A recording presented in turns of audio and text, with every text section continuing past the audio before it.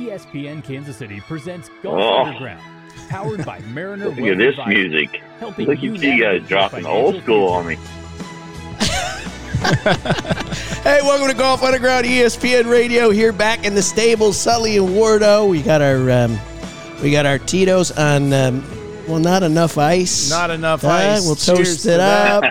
Cheers to our guest. Thursday afternoon. We got our guest who was so enthusiastic he didn't even wait for the damn intro music to finish. I mean, that would have been a perfect time, by the way, Kelly, to put your drink to your mouth while we were prepping for the beginning of the damn show. My bad. Let me do it again. Son of a bitch. Holy cow. Hey, listen. Was that the verb or what? That's the verb, right? That's the verb. You remember the song. What's the name of the song? I mean, you are, it's like 67 now, but you're still a little hip. I don't know. I might have shake the leg a time or two to that one. Bittersweet Symphony is the. There you go. That's it. I think that's it. Very that good. movie, Cruel Intentions. Remember that? Oh, yeah. That's a great movie. Yeah, well, it was one of the great videos of the 90s. Just this dude walking down the street. The 90s. Yeah, the 90s. An epic time to be on Earth. A wonderful time for grunge music and, I don't know, mildly chubby women back in Chicago. Hey, welcome to Golf Underground. We're with Kelly Gibson. You might not know Kelly Gibson, but you will know Kelly Gibson after today because he, Wardo, you're going to kind of give us the setup on how you bonded with this man. Now, this man has he paid his dues on the PGA Tour. He's won 4 times as a professional, and things like the Nike Tour and the Corn Ferry Tour and just the Ferry Tour and every little side ferry tour and the Maggot Tour and he's got all of it, right? I love the fact that you said I won 4 times. Just that made my day already. That's what I'm saying. Count. Listen, hey, what we do, we inflate resumes here on the Golf Underground. That's important. Actually, the one thing that you will find, and we catapult careers. He's searching that internet hard, trying to find out where I won right now. Your career will be catapulted. Everyone that comes on this show moves on to greatness. I mean, you can name it. There's just so many names that it might take 3, 4, 5 months, but you will have greatness. It's going to be a hell of a year for you. Thank you. I'm due. Yeah, it is. You are due. It's been a long ride. All right. So Kelly, you did spend time. We won't go through the whole formal resume. That'll come out over the next hour and a half, and as you get mildly buzzed, the truth serum will kick in. But Wardo, tell us about this trip you made 2 weeks ago. Now, it was like on a Wednesday, and of course you dropped it on me that you were heading on some fancy tournament, and then you gave me the tee sheet of all these freaking really good golfers. Wait, there was just like some funny scramble you were in? You still do scrambles, do you? Well, it was a little more in a Monday scramble, Monday outing, but no, they had a nice. I had never been to the Floridian. I'd always been honored, and Doug Albers, aka Fig Jam, had asked me to come down to the Floridian several times. And Player alert! He is one hell of a player. We need to have him on the show. And I'd never made it, and so Joe Agnello, a good pal of mine who also lives next door to them, asked me to come down, and so and play in this event called the Harmon, and the Harmon's a professional, a B player, a C player, and a D player. Well, we kind of were like by the book on this and didn't know that like the D players in some of the groups were like actual 2 handicaps. So anyhow, it was a tall task, but we had the whole thing about this thing was just having fun. And you got guys like Kelly Gibson that are playing in the field. I think you had saw Nick Price down there, Brian Urlacher, the old bone crusher from the Chicago Bears. Lumpy, you had Lumpy. We had Lumpy. His Lumpy was there. See, we've catapulted Lumpy's career. He's now on the senior tour, crushing it. He's banging darts. He's having vodka cranberries and just, making sure he doesn't get a UTI infection. Was he hacking butts pretty good? He was absolutely on it. He was in rare form. As Michael Commodore would say, he was in one. He was in one, yeah. He hasn't been in the stable yet. The other guy that was there, hell of a player, is the old Aussie. Oh, my gosh. I didn't even get a chance to talk to Steve Elkington. Oh, yeah. I didn't get a chance to talk to the old Elk. He's got some stories. Oh, yeah. Yeah, he's got I saw as a result he was on the old Colton Nose show right after that, so I'm guessing that Urlacher and Jeff Fujimoto, who's coming on this show here in the next couple of weeks, is we're we're telling him to go on that show. But anyhow, listen, Cole, let's get on with our guest. He's a jack sniffer, that Colt Knost. Jeff Fujimoto made a hole in one right there on the 8th hole. He did. I was in the group behind him, and sure, I heard all the roars. Hey, all right. So Kelly, how'd you hit him down there? Because you do, I mean, back in the day, I mean, you were a guy who were throwing in 65, 65, 65. Different. And I believe you, as you say it, you were very few tournaments do guys finish with 3 rounds of 65. And at the time you did it, you lost to a very young up-and-comer by the name of... we're going to get to that right out the gate. We're not going to Tiger yet. Let's talk about Kelly. So, Kelly, talk a little bit about what it was like. Give us a little bit of the background growing up, playing, obviously, from the South, playing on tour. Give us life inside of Kelly Gibson. Please be careful how you say that. I said life, what it's like, it's like inside. Right. You're going to have to ask his proctologist for this. Okay, perfect. All right. No, please don't go there. Okay. No, let's not do that. My God. All right, take us back to your podcast. Take us back to the day, the tour, kind of how you came up and you got on. So born and raised in New Orleans, 5-generation New Orleans guy. I grew up at a semi-public private golf course called Bayou Berry in Belchase, Louisiana, and I played with a group called the Pigs, Plumbing Industry Golfing Society. So it was 24 guys who were in the plumbing business. My dad had the franchise for American Standard in the South Louisiana Gulf Coast area. Nice. And so he would bring out all these plumber guys, and they would go at it for $2 on the front, $2 on the back, and $1 total. Started out caddying for him when I was 10, 11 years old, quickly realized that the cash was on the line and I wanted to gamble with them. So my dad got my game good enough real quick. Around 13, they let me start gambling against them. So every Saturday morning between 6:15 a.m. and 7:15, we would tee off. And this went on for a solid 5 or 6 years. I remember going to my first PGA Tour event in 1973. Miller Barber was fighting out Jack Nicklaus at the New Orleans Classic. They got in the playoff. I was on my dad's shoulders, and I just thought it was the coolest sport to be that close to the guys playing. The concept I didn't understand at the time, 9 years old, was why everybody was pulling for Jack Nicklaus versus Miller Barber. And it's just ironic. My career, I really, truly feel like Forrest Gump in a lot of ways, because I wound up getting to play against Nicklaus. Wow. I got to meet Billy Casper. His last time he ever won in New Orleans was 1975. I have a picture of me getting an autograph from him at that tournament when I was 11 years old. I wound up meeting him on a private jet on my way to the King Hussein Trophy, my rookie year on the PGA Tour in 1992. Billy Casper and I both sat there and laughed for an hour on the airplane. He signed the picture for me. And then fast forward to 2007 was the 50th anniversary of his big win in New Orleans at City Park in 1957.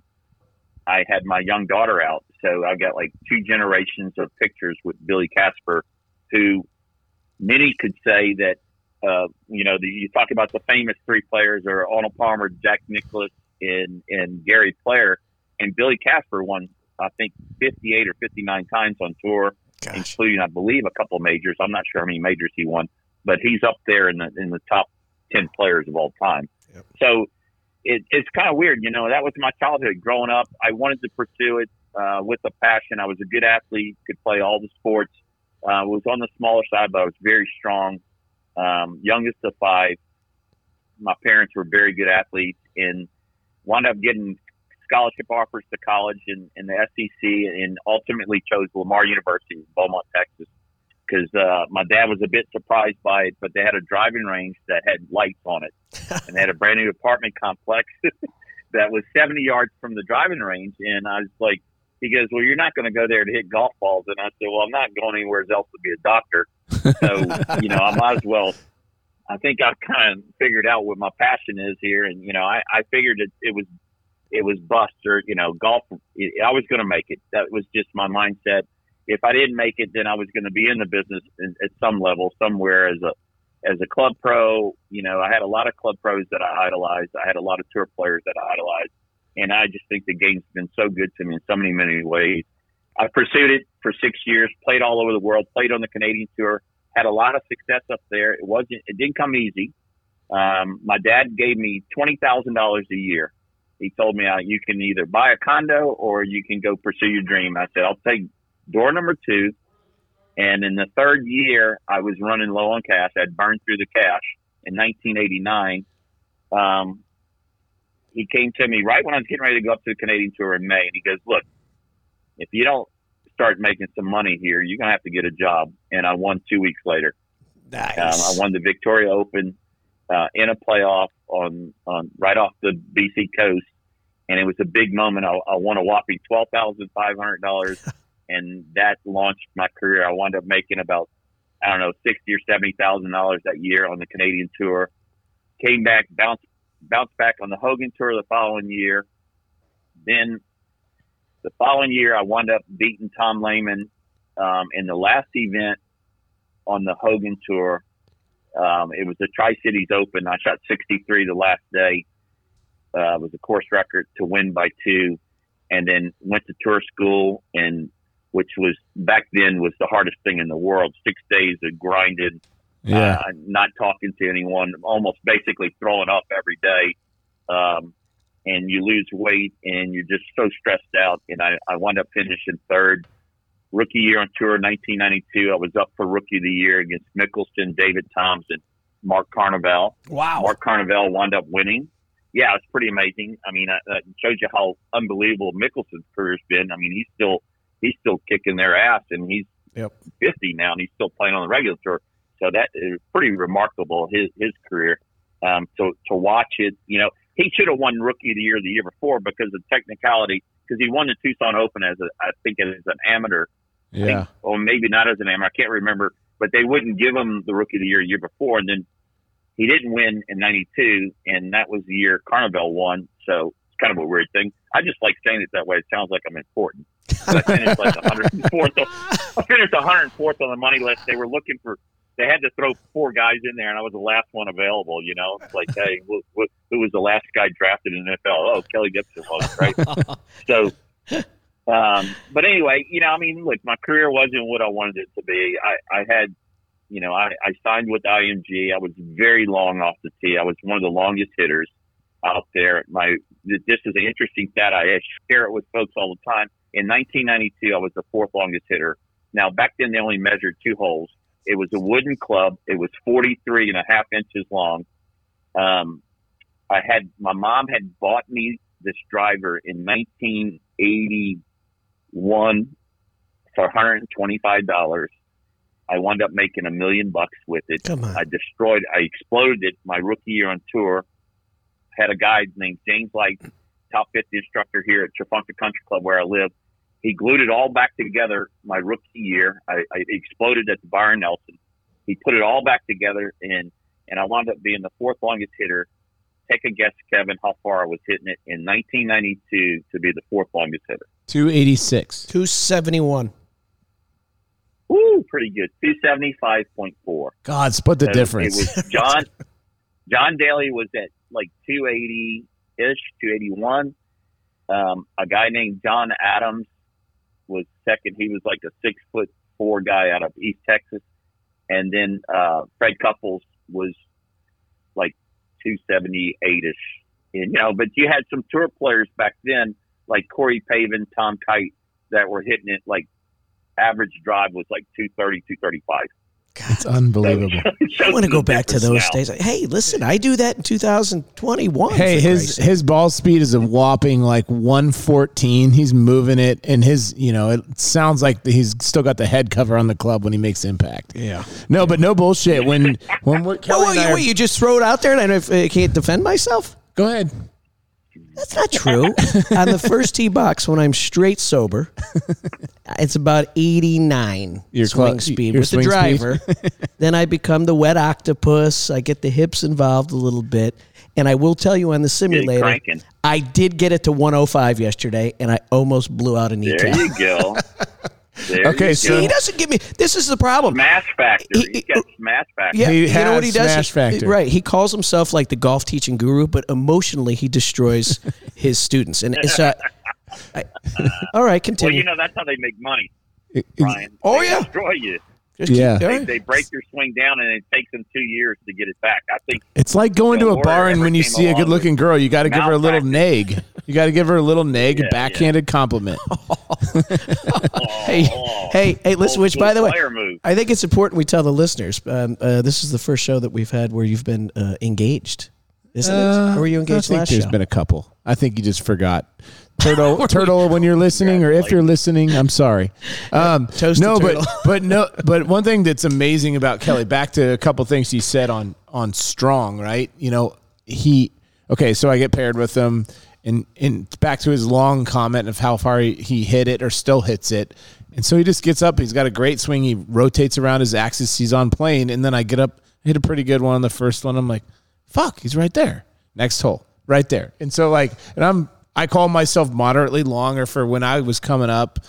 Gary Woodland and JB Holmes were the two that were longer than me. And then now it's like every kid that comes up, if you're not sniffing 180 or north of 180 ball speed, you're slow.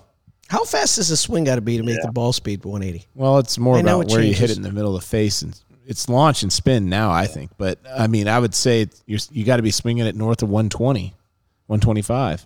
Yeah, So yeah. Oh, well. I can remember my first generation on those things was. I remember Titleist did a private. They put us in put like blindfolders on and took us to this remote location, and I think my first recorded speed was around 122, and now I'm a whopping 108. When I get juiced up, I get it to around 114. I think at my age. Ooh, that's, You're that's north. pretty good. It's a little chest, a little girth that I've developed around my waist. Ooh, that's- you're north of 108. Come on, you move it. He's got a great golf swing and sends But- it. I bet. Puts the eyeballs out of it. He does everything well. Well, listen. I mean, for you Yeah. to have, I don't chip well. you don't chip well. All right. Hey, so you brought up some big names in the game, and a lot of your stories, on your website. You became friends with a lot of guys, right?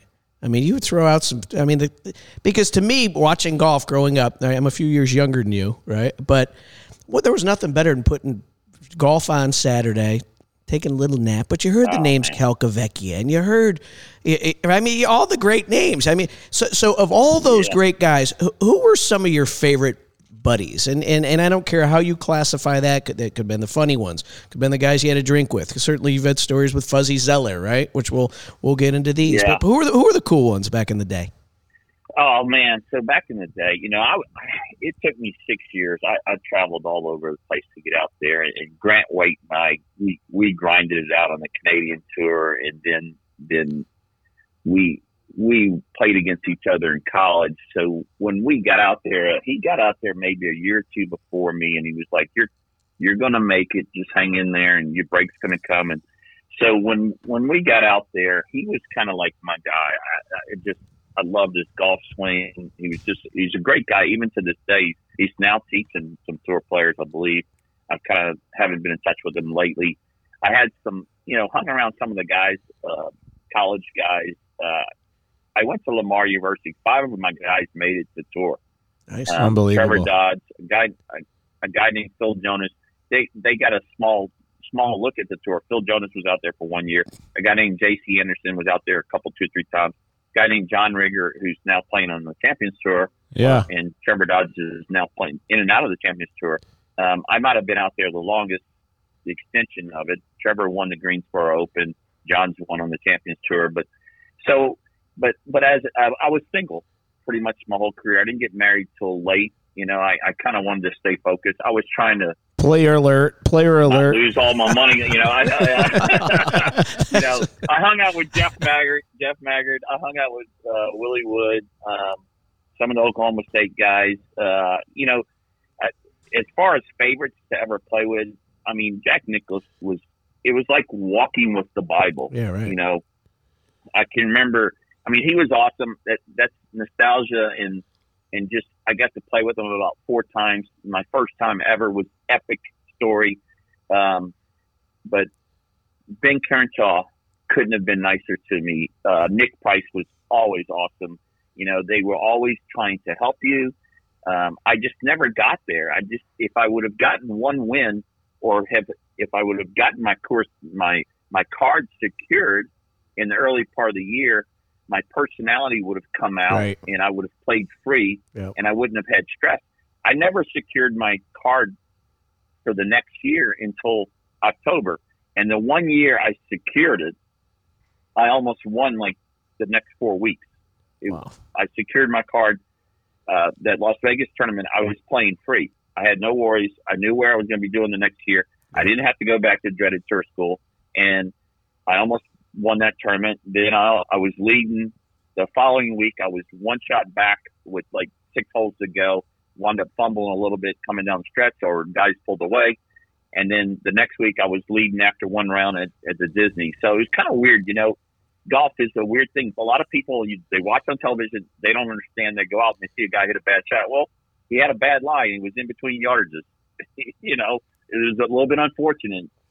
Some guys like Tiger make everything look easy. But I got to play with a lot of them. It's hard to say which guys were my favorite. You know, I mean, Greg Norman was the stud when I was out there for the first part of my career. Sevy. I mean, he was How about Sevy? Did you play with my man Sevy? You know, I used to play. My very first set of clubs were Sounders because Sevy played Sounders, right? And my golf swing was going to look like shit, it didn't matter. I was going to be the guy with the punch out, do the hooking around the pine tree, right? Maybe hit the spectator 7 times. I thought the Sounders were my clubs. Yeah. Who are spectating when you watch golf? Sevy was like watching the greatest dancer of all time, right? You know, you never knew what he was going to do, but you knew it was going to look beautiful. Right. And I never got to play with them. I had a chance to play a practice round with them. I was waiting on the tee. He walks up, and I asked him to join, and he pretended like he couldn't speak English. Like, wait a minute, dude. You've been over here for a long time. No understand. I'm like, what the hell, dude? No kidding. But he did do this for me. I was at the Players Championship one year, and I was practicing like a ping L wedge, 25-yard shot to a practice green. And I was taking these divots, you know, chopping at it a little bit. Sevy walks up and he's like looking at me, and he drops down like a bag of balls, and he goes, no, you watch me. You watch me. And he hit like 3 in a row, no divot.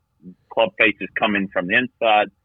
The loft was set at 56. It was delivered with 56, maybe delivered it with 58.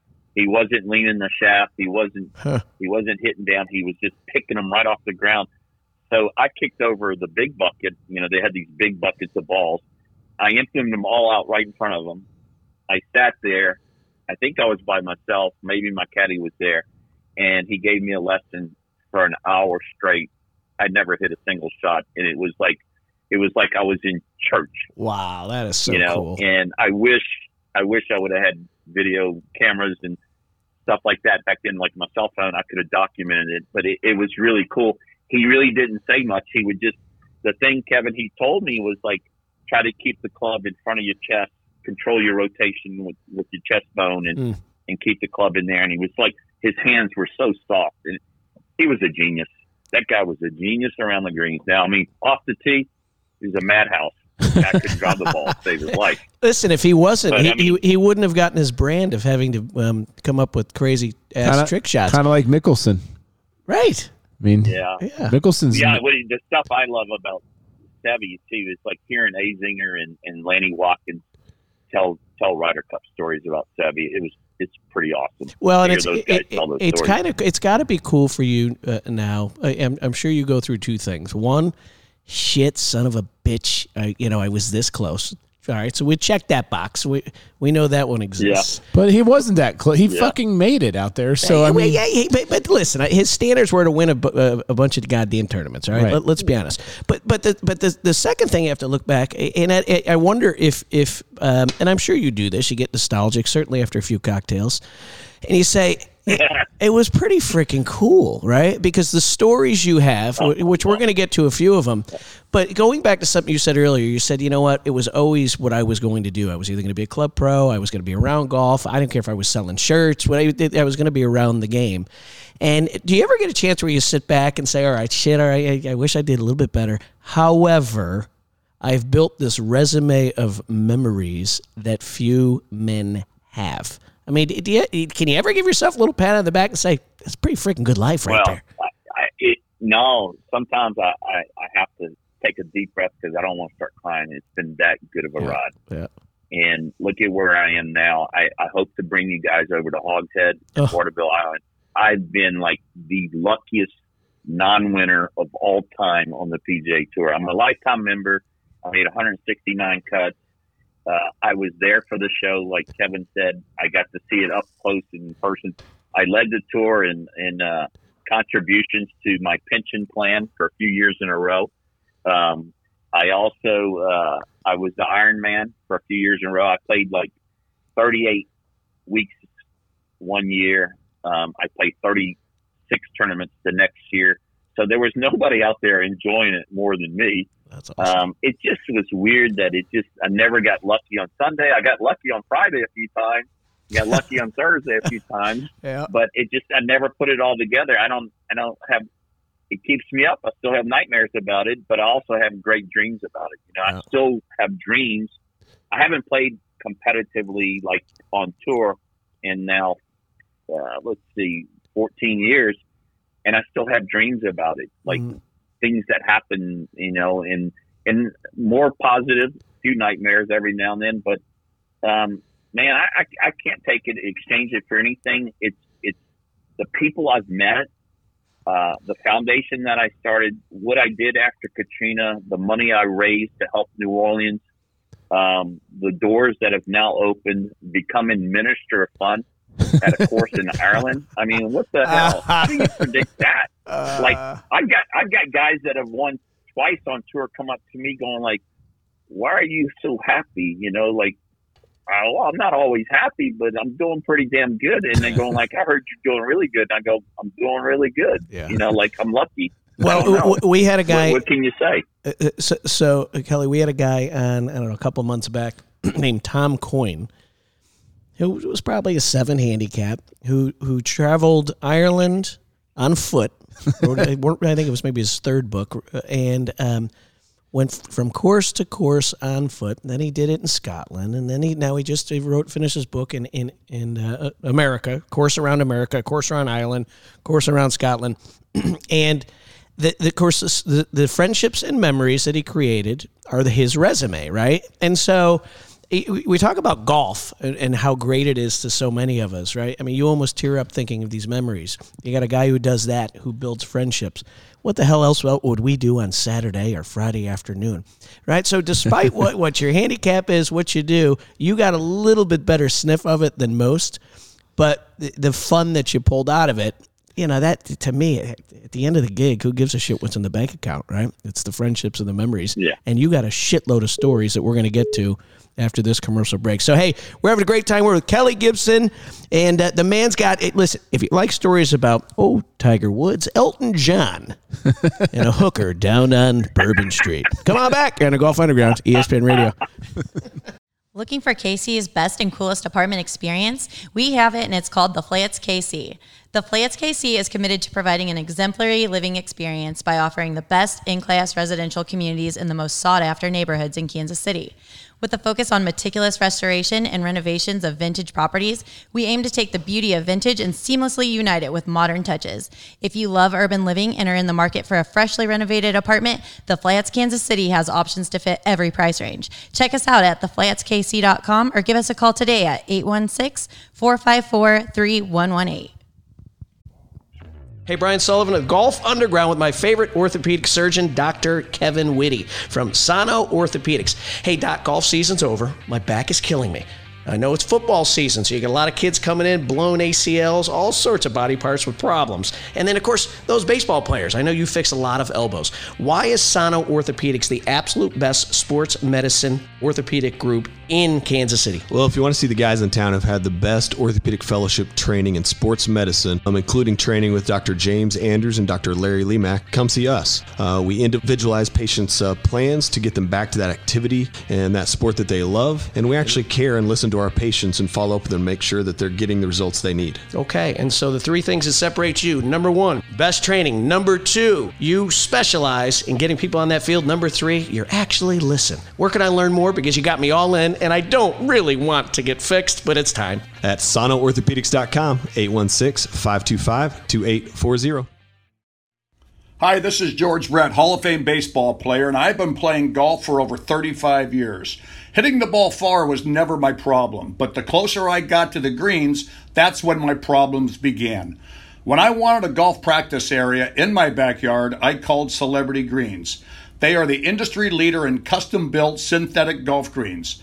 These championship caliber, low-maintenance greens roll great, react like real bent grass, and hold chip shots that check and spin.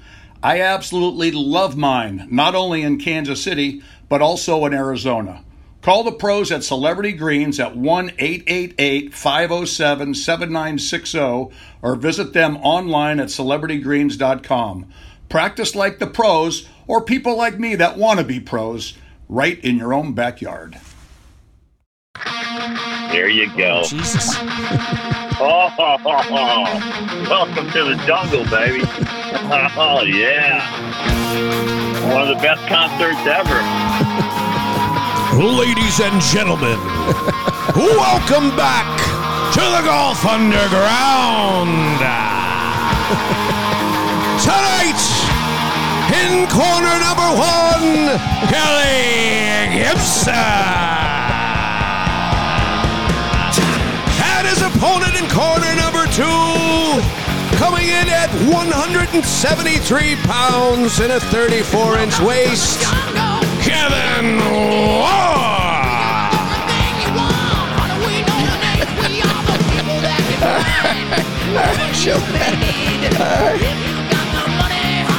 You might want to increase that 173 number a little bit.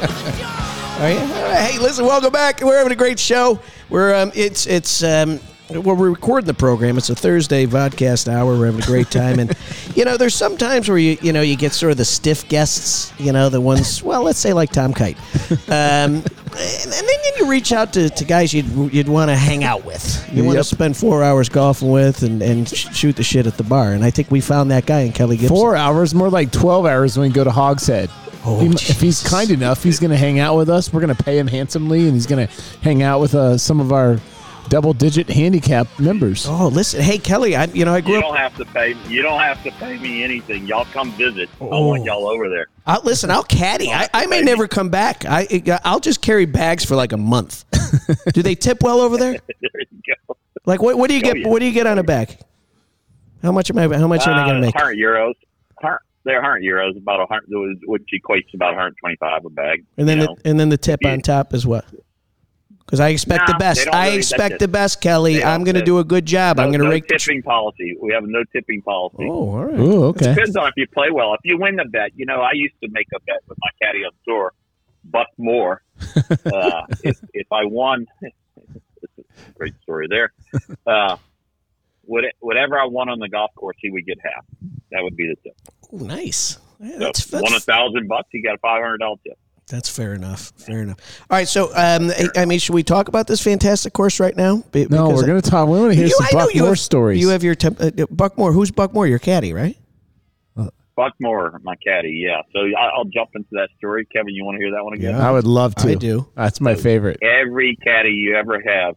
So Buck Moore, tall African American gentleman from Augusta, Georgia, caddied at Augusta for a number of years. Had some Augusta caddies out on tour. I met him probably around 1994, and we're playing two stories that come to mind. And I know this is a R-rated show, so I'll tell the one about the BC Open in Endicott, New York. We're playing early on a Friday round, and the Golf Channel is out there, and they get volunteers to be spotters and scorekeepers. And so they have a lady from New York, Syracuse, that's following us around. and we get around to, I think it's like the 14th hole. It's like a 4-iron par 3.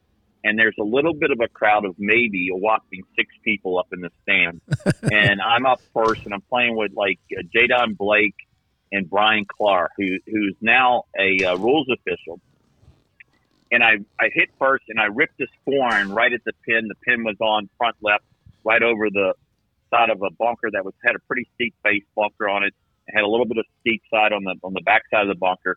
And we walk up to the green, and I don't see my ball. I thought I hit it like maybe like 4 or 5 feet, maybe 10 feet at worst, and the ball's nowhere to be seen. So I start running up there, and Buck's a little bit behind me. I'm thinking I made a hole in one, and I walk right up to the hole, and I look in, no ball. And I go, oh, man. So I walk to the back of the green, and I start looking around back there, and the other players had missed the green, so they're walking over to their ball, and I can't find my ball. And now I'm starting to panic because I'm on the clock now.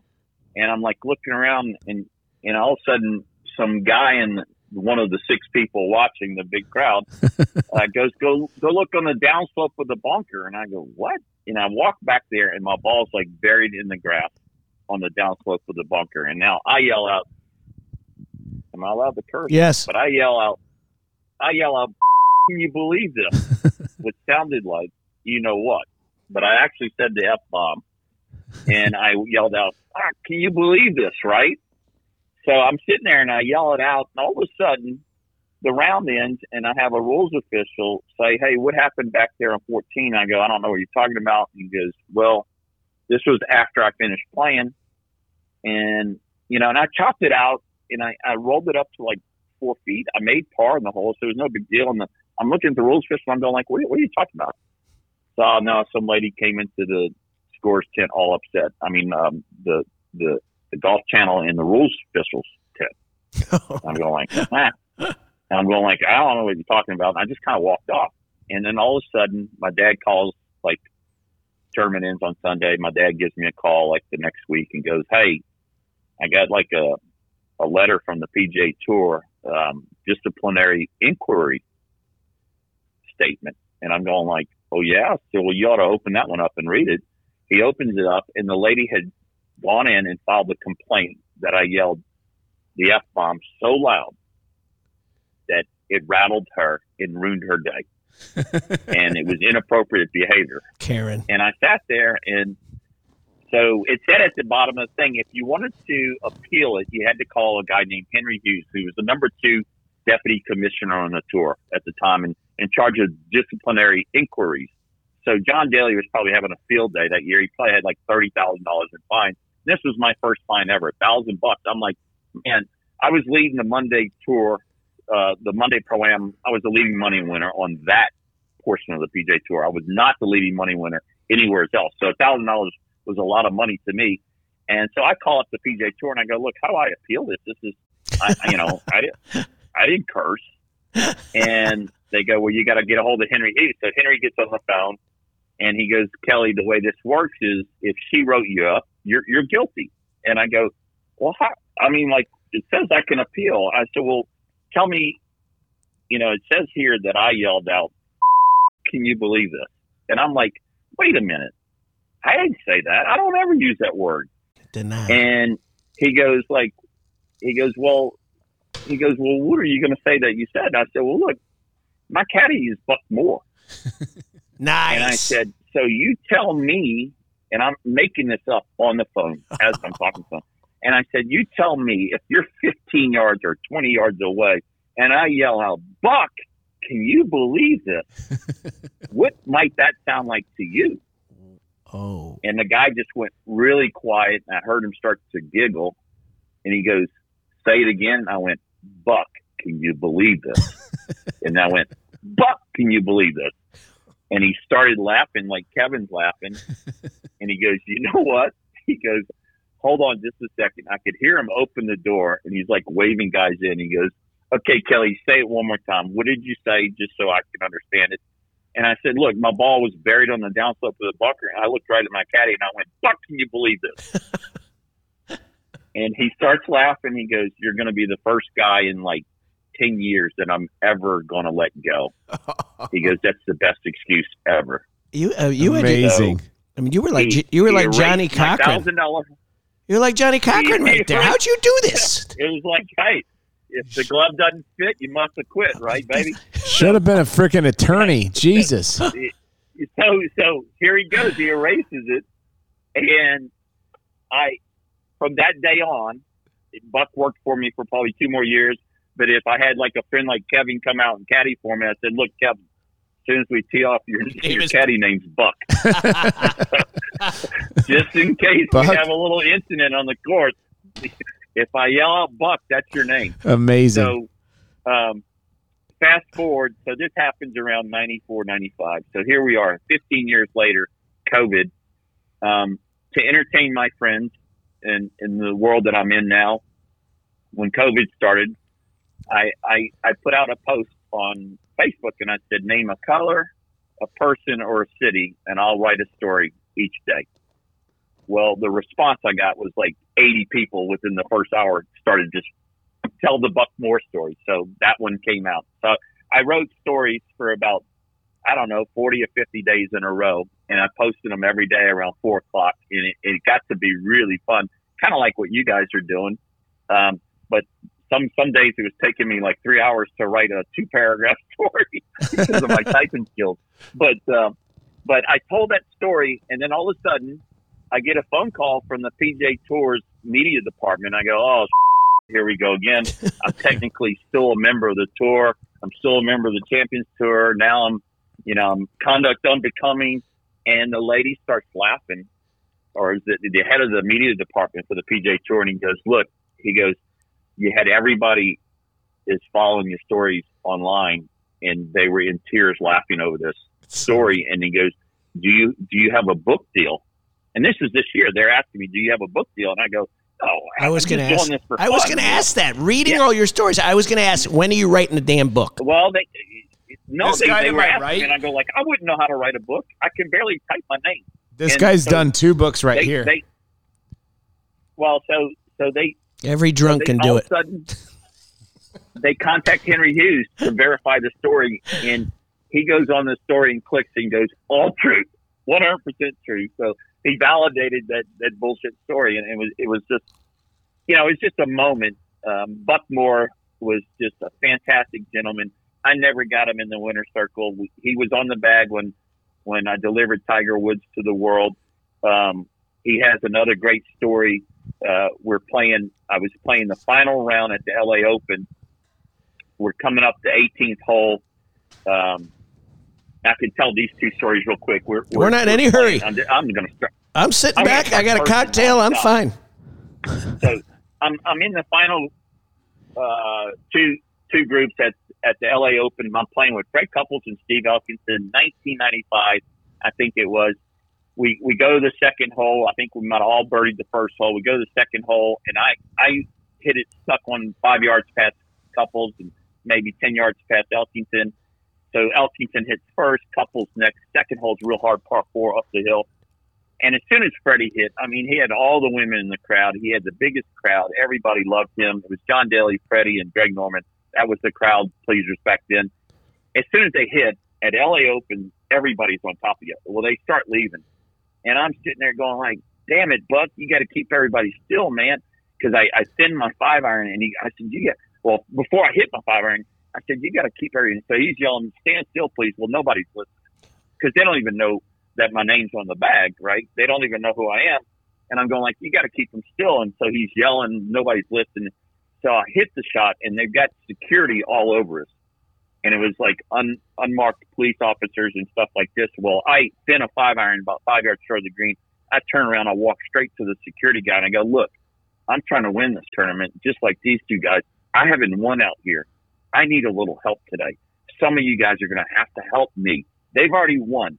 They've won majors. I need some help. So when I'm hitting, I need everyone to stay still because I'm not used to this. And I walk off, and Buck's already in my ear going like, you need to settle down. This is the second hole. And I'm going, well, yeah, I need help here. I was freaking out because I'm not going to be able to play with people moving all over the place. So I turn around and go apologize to this police officer who wound up being an undercover LA police detective. And I look at him. I said, "Look, I'm sorry." And we're walking up to the green. I said, "I'm sorry, I lost my temper there." And he goes, "Man, don't worry about it." He goes, "You're the first pro to talk to me in 2 years." He goes, "You're not going to have a problem the rest of the day." So every time I would hit the rest of the day, he was yelling out, "Stand still, please." And I mean, he had everybody freezing. And this guy's got his arm around me like half the time going like, "Come on, bro, you're in there." And I was literally 2 shots back with about 7 holes to go. And I wound up making 2 bogeys, and one of them was on the par 3. We get to the last hole of the day, and Craig Stadler had birdied like 17 or 18. He's in the front of us, and I'm 2 shots back, and I hit a big drive up the 18th hole, and I'm in between 7 and 8 iron. And Elkington hit first, Couples hits again, and you remember those big circular dishes things you see at the NFL football on the sidelines, like the satellite hearing piece? Yeah. For the audio. Well, I'm sitting there, and Buck is to my right, and I'm choking because if I make the shot, I'm in a playoff. Okay. Now, when you've never won, you're hanging your head on that low percentage Robert Gomez-esque hole out from the fairway. I'm trying, but I know if I make birdie, I'm going to make like $100,000. If I make par, I'm going to make like 40 or 50,000. So it's a big moment for me. And I look at Buck, and he puts his head down. He knows I'm can't breathe.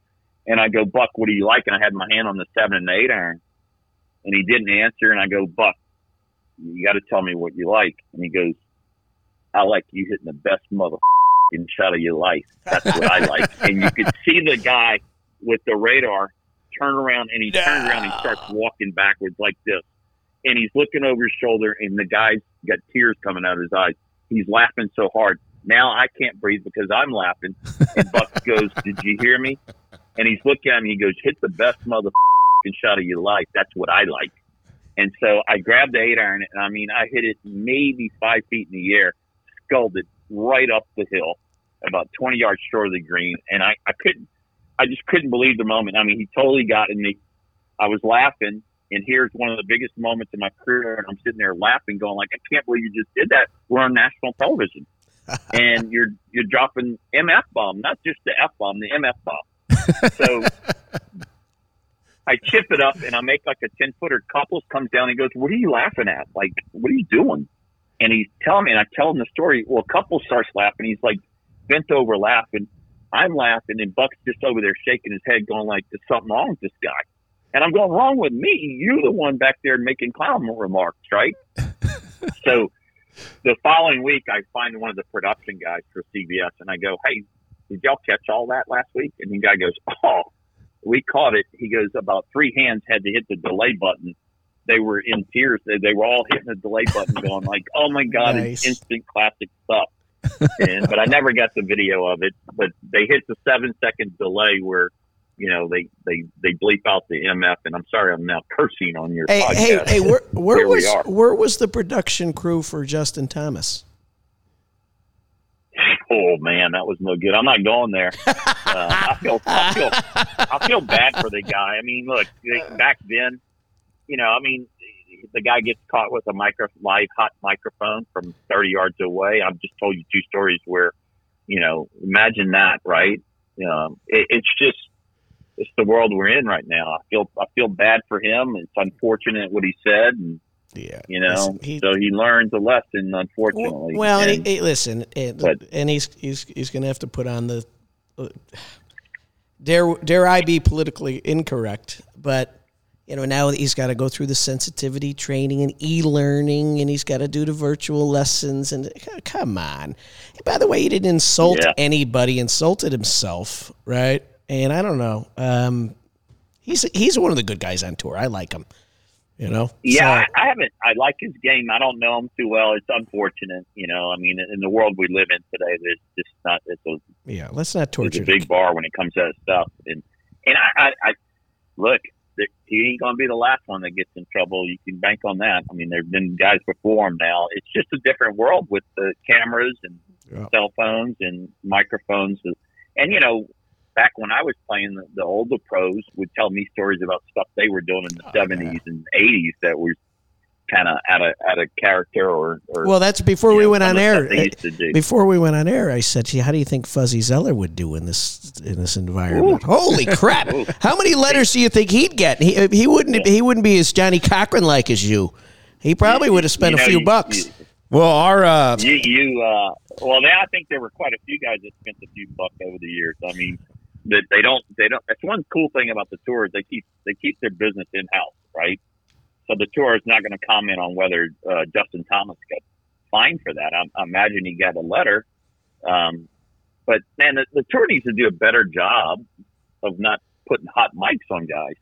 Yeah, they're going to be scared to have a conversation. They're going to be walking zombies out there. I mean, people say things they regret, and unfortunately, he's in a bad spot right now. And there's a lot of hot noise around it because the media loves to pummel somebody. Totally. Once they make a mistake like that, they're going to make this guy out to be some kind of monster, and he's probably not. I don't know him. Yeah. Well, our resident, really I feel bad for him. Our resident co-host George Brett, who we did not have on the show tonight because we wanted you to get a word in.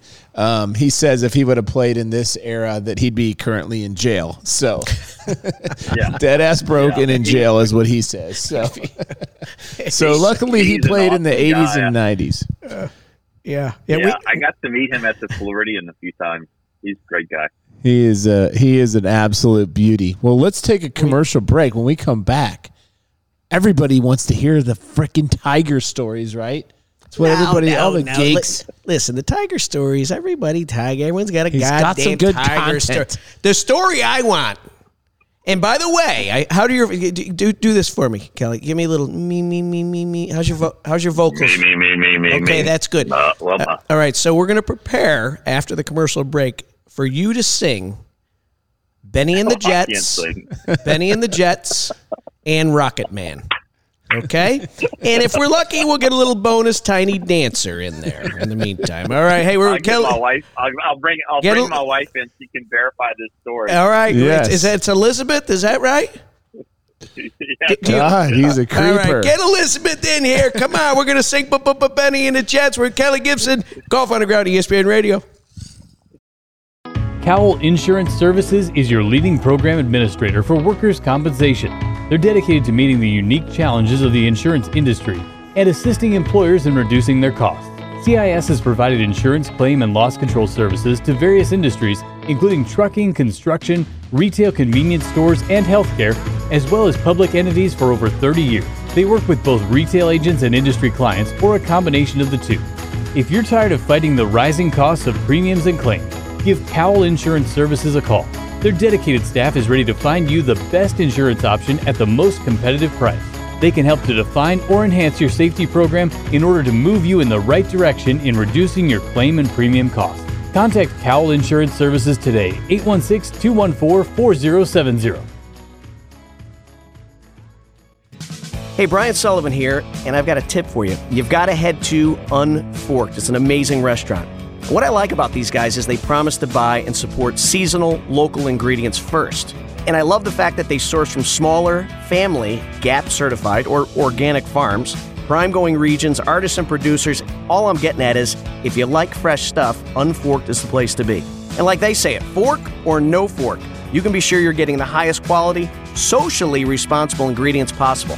And not to mention, it's delicious. So whether you're out south or downtown, stop by Unforked for a delicious and healthy meal. Sheridan's Unforked. Honest, clean food.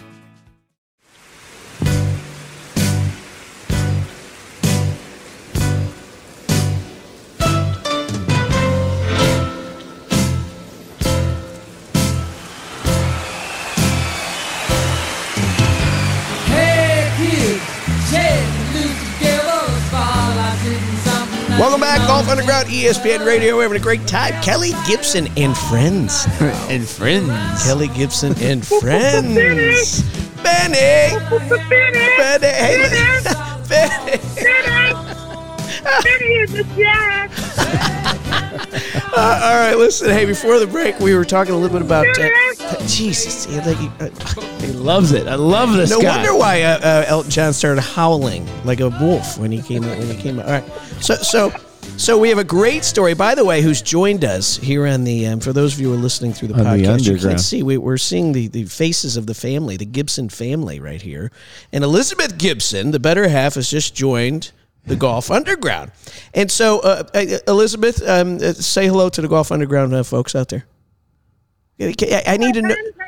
All right, now listen, because you're going to be a very important part of the segment, so we need you got to talk loud because I want your side of it.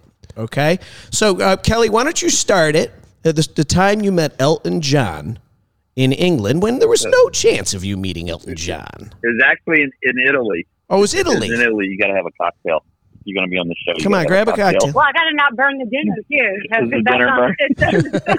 Don't burn the dinner. Just turn it down. Turn off the Simmer stove. it down. I got to go turn it down. Go turn the stove off. Bring a cocktail Get back. yourself a Prosecco and come on back. I'll get the story going, and she can hear me all the way in the kitchen. My voice is loud. So we got married December 20th, 2000, and we decided to go to for our honeymoon, and we run a few days and then wait to Venice.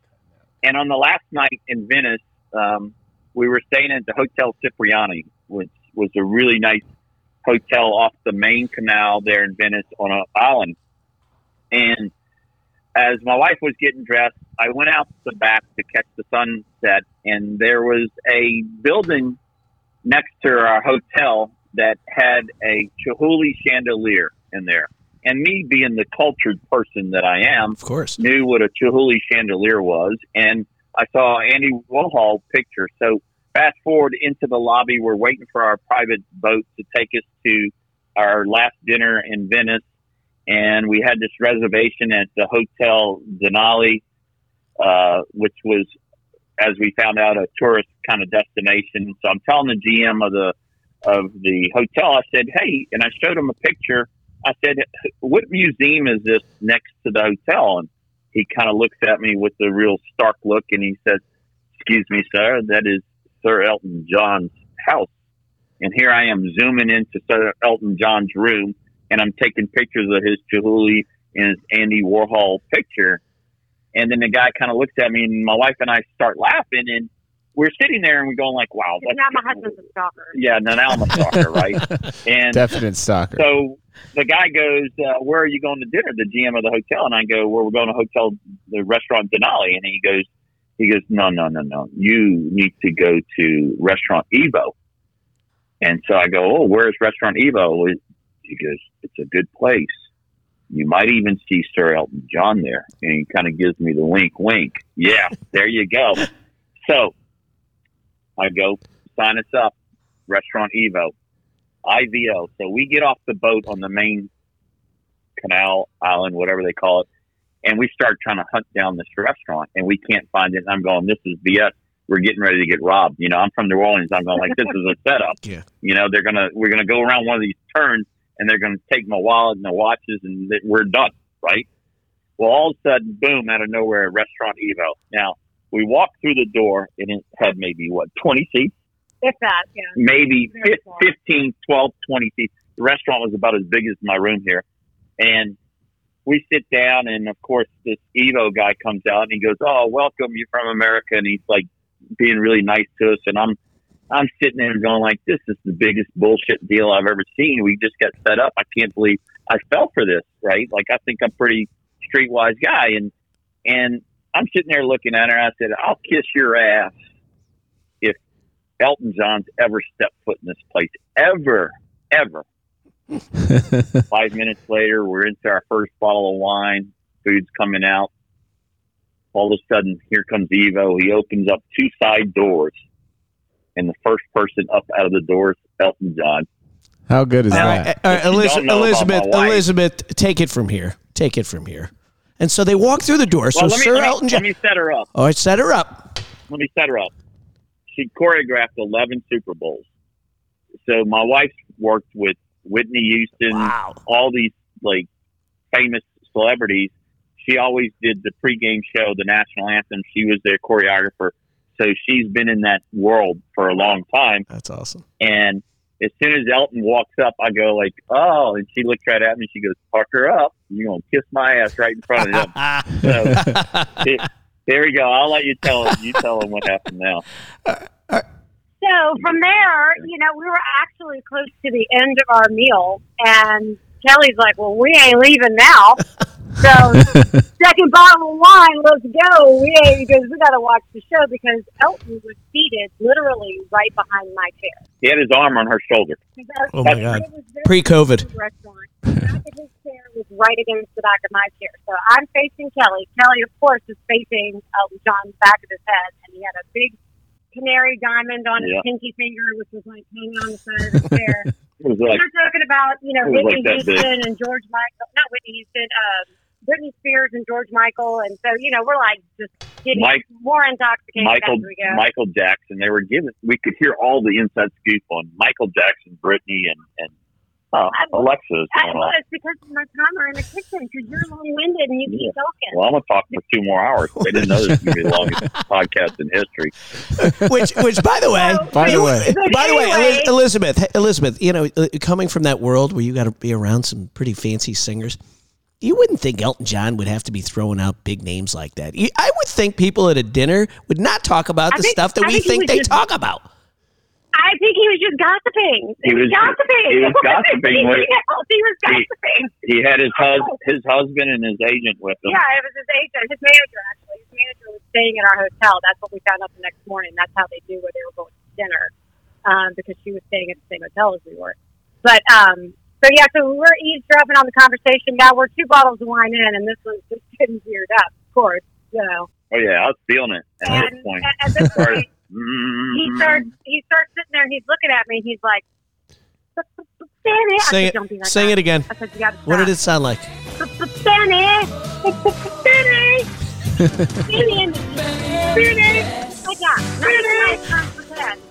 And I'm just like, I just put my head down. I'm like, you're that guy. And he was. And then he follows it up. Rude America. He follows it up with. Burning up the fuse.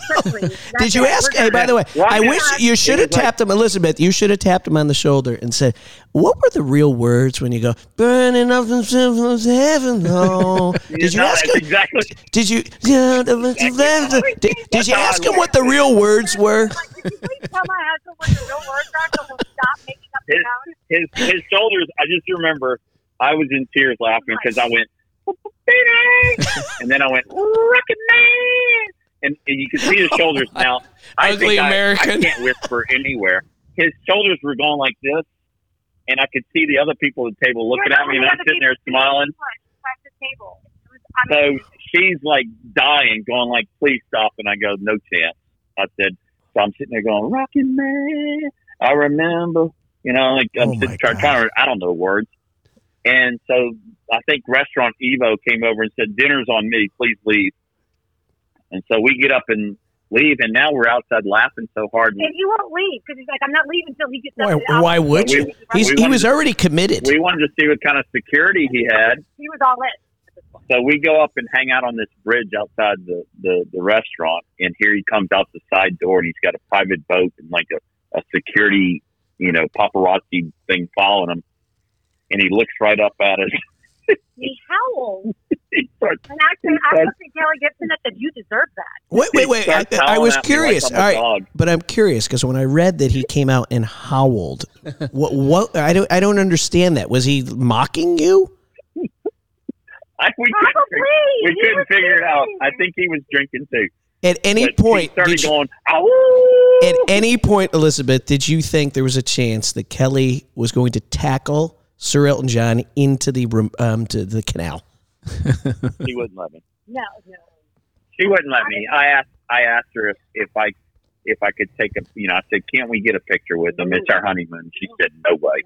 She wouldn't let me do it. There's only been a few people that I've worked with at the Super Bowls that I've taken pictures with. Yeah. I took a picture with Sting and Elton John and Tina Turner, but there's just... Oh, you got a picture with them, but I don't get a picture. I never asked. Which, by the way, Kelly. If there's a photographer there, and the photographer says, "Hey, y'all get together, take a picture," I'll take a picture. But I've never, and I was very adamant about that. So when he was just like, "Come on up with you," do you realize, Elizabeth? Do you realize? And Cindy Crawford. there was still time for an annulment at this point, and you chose to stay with him, and That means who's that? Cindy It Crawford? makes you wonder about me, doesn't Yeah, it? you two I'm still obviously here. drink too Yeah. much wine.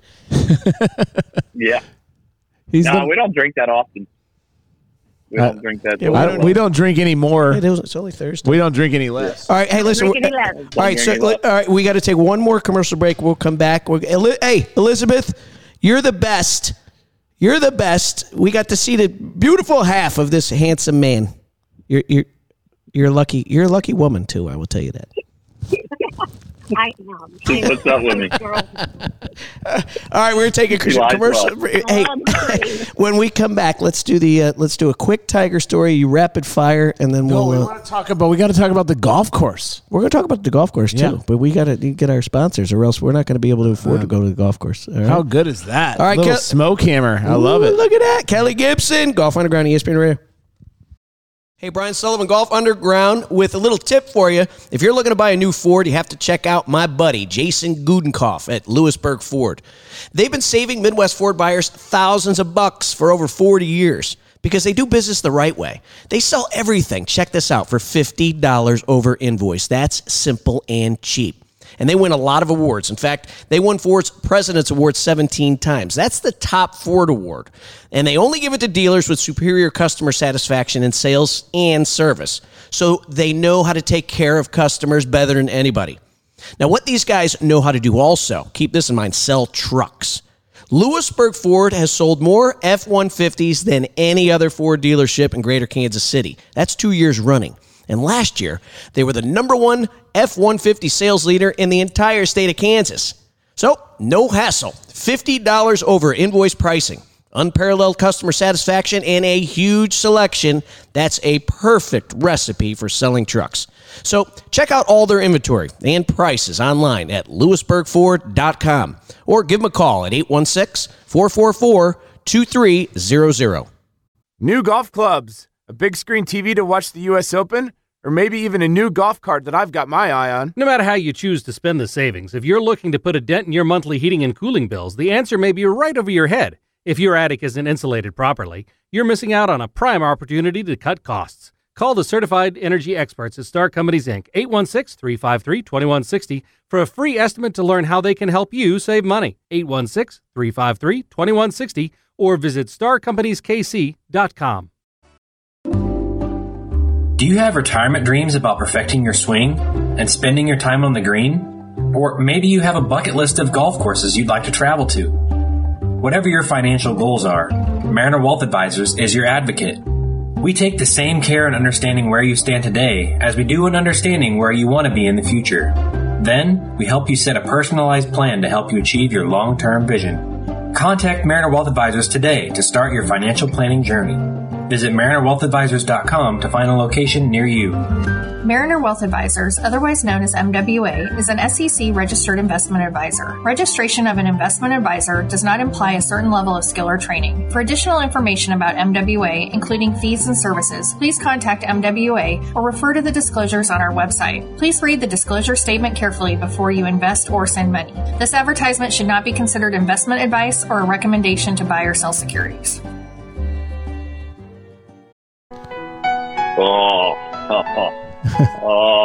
Here's the problem. Kelly Gibson. Hi, I'm Jim Nance, and welcome to the Masters, a tradition unlike any other. That's pretty good. Pretty good. All right, For so the next hour, we will not have a commercial break. The Masters is presented by Cadillac, Rolex. Keeping. I forget who else. No, that's good. Cadillac. Yeah, Rolls Royce. Cadillac. American Express. Oh, and Tito's and Tito's on ice. Yes, brought sir. to you by Tito's. We have the Sonic Ice here at the stable. It's fucking amazing. Oh man, Yeah. it must be nice to be a top teacher. That's right. Nowadays. No. Hey, listen. I just- Welcome back. I'm all confused. Welcome back after a nice short commercial break. We're all refreshed. Now, here's my concern, Kelly. He's been playing the Masters song a little bit too much. It's kind of like listening to Bing Crosby's White Christmas too early on in the Christmas season. you know how that would because then It's never. It's Hey, I'm from the South. It's never too early for Augusta National. I know, but I'm afraid he's going to ruin it because I tear up. Masters Week, it's everyone's favorite week, and if I've heard it 100 times, I'm afraid I'm going to be numb to it. I don't want him to ruin that for me. No. Yeah, it's good. You know, for me, it was ruined by my career. It's one of those things I really regret that I didn't get to accomplish in life. As a Southerner kid growing up in New Orleans, that was the dream. I played 5 U.S. Opens, a PGA, played 3 U.S. Amateurs, and my dream was really to get in to the Masters. And I came up probably 6 times, twice in the U.S. Open. Back when I played, if you finished in the top 16 at the U.S. Open, you would get in the Masters the next year. And I had a chance at it twice going into Sunday, once at Oakland Hills and once at Congressional. And I just came up with a pair of 75s, I think 75, maybe a 76. Oh, look at the dog go. But, yeah. Right on cue. It was the dog's barking at me. The dog took a shit right when you said 75. Yeah, exactly. So, hey, can you shut the door? The dog's barking. Story of my life.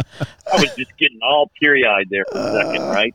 So the Masters, it's a bucket list thing, man. If you haven't been, the practice rounds are really cool. The crowds are magnificent. The roars are loud. I can't imagine what it's like to play in that tournament. All right, listen, speaking of great golf courses, and I do want to take it here, and you can't redirect me. So you're involved with an amazing golf course out in Waterville, Ireland, which is, I'm a Sullivan. I'm a County Kerry boy, which, by the way, Waterville would be Kerry, right? And the Ring of Kerry. Yeah. And, of course, Payne Stewart's got his nice little trophy right down the road from a great golf course you're involved in. Tell us about this unbelievable Pebble Beach /Old Head / pick the most beautiful golf course you've ever seen. Tell us about this course that you're involved in. So, 2014, I met a gentleman named Brian Marcel through my foundation work here in New Orleans. After Katrina, I started the foundation using PGA Tour catering trucks. I wound up feeding 50,000 first responders in a 2-month period after Katrina made landfall. I raised about $1 million. Tiger Woods sent like 8 pallets of clothing, $10,000. Vijay Singh sent the $40,000 check. Phil Mickelson sent in his winnings from the New Orleans Classic. At the time, it was called the Freeport McMoran Classic. He sent the check for like $96,000. I raised all this money. David Thompson, $50,000, Doug Barron, $12,000. All these pros contributed, and I was using PGA Tour catering trucks. We fed all these people, and I met some guys from a company called Alvarez and Marcel along the way. I really befriended them. They were sort of a little bit of a guiding light. They'd come in to restructure the school district after Katrina in the New Orleans market, and they're a global consulting firm. And they kept telling me for years I needed to meet their chairman, who was a golf fanatic, a golf fan, a golf player, And so around 2014, I finally got to meet this guy named Brian Marcel, who, as I researched him, was the CEO who took over for Lehman Brothers during the financial crisis in 2008, during the largest bankruptcy in the world, which was Lehman Brothers at the time. You remember during the financial crisis? Yeah. Well, Brian was the guy that came in and saved the day. So he's a really big figure in Wall Street, and his partner in the financial world, I should say, in the global consulting world, they're in the restructuring business. And his partner is a guy named Tony Alvarez. Well, they would go to Ireland every year on like a guy's trip, and they had found out about this property in Waterville. There was an existing golf course that had got stuck during the financial crisis of Ireland, and it never really got out the gates. And it's about 2 miles away from Waterville Golf Links, which is really one of the top 10 links courses that I've ever played on. It's really an amazing track. Yep. And it's in Waterville, Ireland, which is the southwest corridor, about 2 hours and 20 minutes from Shannon Airport by car ride, about 35, 40 minutes by helicopter ride. It's near the Kerry Airport. If you're flying in from London, you go to the Kerry Airport. So on April 1st, 2016, through a series of events, I brought Brian down from Mardi Gras. He was laughing. We got in the cab. I remember the cab driver was busting my ass because I wasn't playing the senior tour or the Champions Tour. And he goes, you know the cab driver? And I go, well, I'm the only tour player in New Orleans. Everybody knows who I am. Brian rode with me on a Mardi Gras float. You put on a mask, nobody knows who you are. So we sit there and you throw stuff at people for 4 hours. You feel like a rock star. Everybody was having a good time. He was around me. I invited him down to the Floridian for the member guests, and two guys, very wealthy guys, were kind of busting my ass as we were walking in the clubhouse. And he goes, how do you know those two guys? And I go, I don't know them. I just have a cocktail with them after the round. And he goes, those guys are like billionaires. He goes, what do you mean you don't know them? And I said, well, I don't know what they do for a living. He goes, you're coming to work for me. And I go, what do you mean? He goes, I don't have a single guy in my firm that catches shit like that from a guy and you don't even know what they do. You're coming to work for me. Weirdo. No. So we played the next 2 days and we had a lot of belly laughs and we played not too bad. I mean, we took on some really good competition. We played against some pros. It was a member guest tournament. We drew the championship flight and we did all right. We beat a couple of guys. We didn't get to the final shootout or anything like that. And the last day there, he goes, I really want you to come work for me. He goes, I'm going to build this golf course in Waterville. And I had helped build the Floridian for Jim Crane and Giles Kibbe back in 2009, 2010. I was sort of the project manager for Jim Crane as the owner of the Floridian. And Brian says, I want you to do the same thing for me that you did for Jim Crane here at the Floridian. And he goes, and I said, well, I'm sitting here thinking past that initial offer. And I go like, well, when we get the course open, what is my role going to be? And he goes, I'm going to make you director of fun. F-U-N. And so fast forward, I started on April 1st, 2016 was my first day on the job. I flew up to New York and he's interviewing me in the office, and it was like a scene out of Good Will Hunting where, I'm negotiating with some high-powered people, and they're going like, well, what are you thinking? And I said, I was thinking, hey, if you just put me on an airplane, I'm there, right? There's no negotiating here. I wasn't showing my cards, but I was like, I'm already taking this job. And he goes, well, you haven't said anything in 45 minutes. I said, well, my dad always told me when you got a good thing, just keep your mouth shut. Don't negotiate your way out of it. So he allowed me to bring over Matt Janella from the Golf Channel to do a story on what we were trying to accomplish with Hogshead. And during a 3-day shoot with Matt Janella, on the third day, Matt went to try to introduce me as the director of fun, and he screwed it up and called me the minister of fun. Ooh. And I didn't flinch. I didn't correct him. And he goes, and he was talking to our GM, and he goes, now what kind of club would hire a minister of fun? And they started busting my chops on television, and I'm just like walking around like I'm royalty on the, I'm sitting there walking on the fairway going like I'm now a minister of fun. So the beauty is they ran this piece on the Golf Channel and they ran it like 4 times, and the people in New York were loving it, and it caught all this attraction. So all my bosses, friends, Brian's friends were calling him going like, who's this minister of fun guy? I want to meet him. That's awesome. You really like outdone yourself. You hired a minister of fun. Like, who does that? And Brian's like, wait till you meet this clown. He actually is a good time. So the beauty is now when I walk into the village of Waterville, Brian, like you've been there, I'm walking in there one day to go get a haircut, and this elderly gentleman walks out about 75 years old, and he kind of just looks up and he goes, Minister, how you doing? And I said, oh, please carry on, sir. Oh, and I gave him the roll away. Oh, I guess, and like, of course. I'm a minister, so I get to walk around like I'm some kind of Sir Kelly Gibson, It's the funniest thing you've ever seen. All right, so is this place crushing it? Certainly with COVID, it's not. But pre-COVID, because I'm telling you, you sent us pictures today, and first of all, I didn't know it was Waterville. I clicked on these pictures. I'm like, this is like fake. Yeah. It was that beautiful. No, it ain't. It's a Robert Trent Jones Jr. golf course. It's on one of the most majestic pieces of land I've ever stepped foot on. It has the Salmon River running up the front 9. So there's 9 holes on the front 9 river. It's a Salmon River that goes up into the mountains. And then on the back 9, they have 9 holes that go along the ocean. And I'm not kidding you, when these guys do things, they do it right. Brian and Tony, this is the greatest gift I could ever imagine having as a second career, if you will. Oh yeah. They have me bring guys like y'all over to entertain. It's a private club that has some public access. The Irish government wants us to, allow some Irish folks to play. So there is sort of like a model there where you can get on the golf course.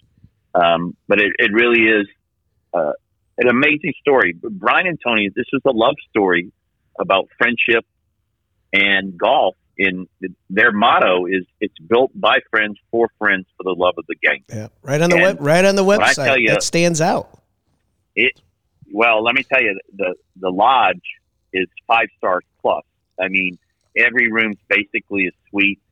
The attention to detail is like you would find at the best resort, the best private hotel experience you could imagine. The food is farm to table type food. It's all fresh. That's the amazing thing. I've been to England. I didn't think the food was all that great. Ireland, the food's fantastic. Irish people, they do it right when it comes to food. And then the staff is, on point. If you want something, they get it done. If you need something, they get it done. If you want a particular line of clothing, they arrange it for you. The caddies are fantastic. They've got the Irish caddies, which always makes the experience more fun. Funny. When they say you got 133. Turkey. It's one turkey tree. A wee bit into the wind. It's a wee bit. You got 133. You might want to hit your 2-iron. Yeah. Hey, is the Butler Arms Hotel still there? Does that ring a bell? Yeah. Yes, the Butler Arms Hotel is still cranking. They got the piano bar, the snooker table. They still got the snooker table in the side room. I haven't played the snooker table. I've snuck over there a few times for the sing along during the Waterville Farthest Sun. That is an epic tournament week. That's kind of like New Orleans' Jazz Fest. You go there for the Waterville Farthest Sun tournament is like a national holiday. I mean, everybody's out on the street, and you go to the Butler Arms. There's a waiting line to get in the place, and they're all in there singing Elton John, Billy Joel, every imaginable song, plus all the Irish hits. So it's really cool experience. I tell my friends it's hard to describe, and this is the truth. I've had probably more than 5 guys that I've brought over there, and they immediately want to join. Yep.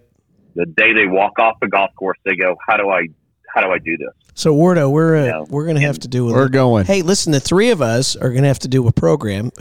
George is out as the co-host. Should we bring George over there? Or no. The 3 of us. Should we let him? Oh, George would be a hit. He would love it. He would love it. So what we do is, you play Hogshead in the morning, you play Waterville golf links in the afternoon. We have 3 helicopters that we own. You jump on a helicopter and you go to Old Head. You're in Old Head in 30 minutes. It's not a 3-hour car ride. You go to Ballybunnon. It's about a 40-minute helicopter ride. You go to Doonbeg. You go to Lahinch. The one that's amazing, it's not a links course, but Adair Manor, where they're going to have the Ryder Cup, is fantastic. It's a Parkland course. Parkland. So it's a lot like a lot of similar courses you would see, like Butler National. It reminds me of Butler National, to be honest with you. I'm not excited about that. Listen, I something about, you're in Ireland. It's got to be links. So Adair Manor is beautiful. You got the castle. It's all beautiful. But it was kind of like when they played the K Club, I'm like, I don't know. You might as well play freaking. No, you're right. You're right. You can get that experience other places. Hogshead is a headland course. So if I was describing Hogshead, to me, it's a little bit like a course the front 9 would be something you would see in Canada or Montana or Colorado. The back 9 would be kind of a mix of Torrey Pines-esque, but really mostly like Pebble Beach. That's unreal. So it's a lot like Old Head, right? Probably. And Old Head isn't known as being great, golfer. Like I was talking with Tom Watson. I caddied for Tom Watson one day in a little gig. And, let's tell the story, because that's a pretty good story, actually. There's no about. There's no about. All right, I'll give you the quick one, Cal. So we opened up. Tom Watson redesigned our club here. It's called Loch Lloyd, and so we redesigned it. And so, they know I'm a caddy, so I had my whites on, and I show up at 6:30 in the morning on the practice range, and we're shooting the breeze, And somehow Ireland Golf came up. What's your favorite course in Ireland? Of course, he's a big Ballybunion guy. You walk into Ballybunion 19th hole, every damn picture is Tom Watson. Yeah, they love him because he sold Ballybunion to the Americans a lot, right? The tourists all came over. So there's a lot of nickels that the folks made on behalf of Tom Watson. So he was fantastic. I thought we're like best friends. We show up in the first tee box, and he gave me his laser to check distances, to shoot the distances. And he says, "Hey, can I give you the laser?" And there's all the people around, and I can't get the goddamn laser out of my whites. And I'm stuck now. I don't know. I swear to God, it was like doing a Rubik's Cube. I could not get the goddamn thing out of my. And I'm pulling, and he's staring at me with this freaking hard-nosed look, and I'm kind of laughing, nervous laugh, That's when you just give him the bad yardage. It was unbelievable. 171. I couldn't get it out. So finally, I get it out and I hand it, and I'm like, Jesus Christ, right? And he took it from me. He didn't even let me shoot it. It was like, little boy, shut up. He took it from me. All right, so our relationship went from great on the practice range talking about Ireland to you're a little asshole. And when I want to take yardages, I'll do it myself. So a few holes later, next hole, we're on the tee box, and he said, all right, what's the distance to the front of the green? And I said, well, he did let me shoot it. I said, well, it's about 162, 163. He said, what? I said, well, yeah, it's about 162, 163. He says, well, which one is it? I don't fucking know. It's about 162, 163. And he looks me down and he says, let me tell you something. There's no about in about. And I'm like, the fuck? Okay, Gandhi. All right. Can I just listen? I wanted to strip my whites down and throw them down the hill. Welcome to the PGA Tour. Yeah, you're on your own here. Anyway, we ended up. So I used to tell people all the time when a pro asks for yardage, just give them, if you're choking that bad, just give them an odd number. Because if you say 160, they know you're bullshitting. Yeah. If you say 163, they go this guy knows his yardage. Yeah. You just got to give them an odd number. What a funny thing, Cal. I had the laser. I didn't really have to be subjective on this. All right. Well, here's what I want to know: what did he throw you? Did he hit the wallet? Did he throw you change for 5 at the end of the round? Oh, nothing. In fact, my little 12-year-old boy. God, I hope he's not. Nothing. That my 12-year-old boy. Ball and a glove. Yeah, a ram signed. You got a ram ball. Oh yeah. You got a yellow. You got a yellow ram ball. Yeah, it wasn't white that turned yellow. I got his tight lies from 98, right? But anyway, we'll say and more stories. All right, so we're gonna come over if you'll have us. We're gonna bring our little box here, Wardo. We're gonna do a show. We're gonna do a show. The three of us, and we'll get George, and we'll do it from Ireland, right? We'll do a nice remote. Oh my God, we'll have it sponsored by Guinness. Yeah. Yes. And we'll do it live. We'll actually do live on the radio. Fuck yeah, we will. That's a scary thought. Yep, Should we let George come over though? George, the way I saw y'all start this show, a little live show might be. Our verbiage is when we were live pre-COVID. The dog's barking on cue. Yeah, pre-COVID we were pre-COVID we did everything. We did everything live. We were by the book. This is liberating. I feel like Greg Louganis right now. I feel fantastic. So, all right. So what everyone's waiting for before a quick commercial break, we got to hear the Tiger Woods story because everybody wants to hear that. How you catapulted his career. My dog. Jeez. All right. Bring the dog out. Let me shut the door, my dog. Let me get the dog. No one hears the dog. All right. Hey, listen, listener. Go grab your vodka. Come on back. We're having a great time. Kelly Gibson talking Ireland golf. We're going to do a little rapid fire with Wardo on the mic. You're on the Golf Underground, ESPN Radio. Hi, this is George Brett, Hall of Fame baseball player, and I've been playing golf for over 35 years. Hitting the ball far was never my problem, but the closer I got to the greens, that's when my problems began. When I wanted a golf practice area in my backyard, I called Celebrity Greens. They are the industry leader in custom-built synthetic golf greens. These championship-caliber, low-maintenance greens roll great, react like real bent grass, and hold chip shots that check and spin. I absolutely love mine, not only in Kansas City, but also in Arizona. Call the pros at Celebrity Greens at 1-888-507-7960 or visit them online at celebritygreens.com. Practice like the pros, or people like me that want to be pros, right in your own backyard. He's got to distract him not to interrupt the intro. That's okay. You and I never have problems talking, you know? All right, how am I doing? Hey, you're doing fantastic. We're back on air, baby. Because we're on the Golf Underground with Kelly Gibson. We got to. We're going to Ireland now. I'm all excited. I mean, see? You're on a trip. Wardo, there's so many benefits of being friends with you. No, there's zero. You know? I mean, zero. Get to the Paco Ridge, too. We're going to both.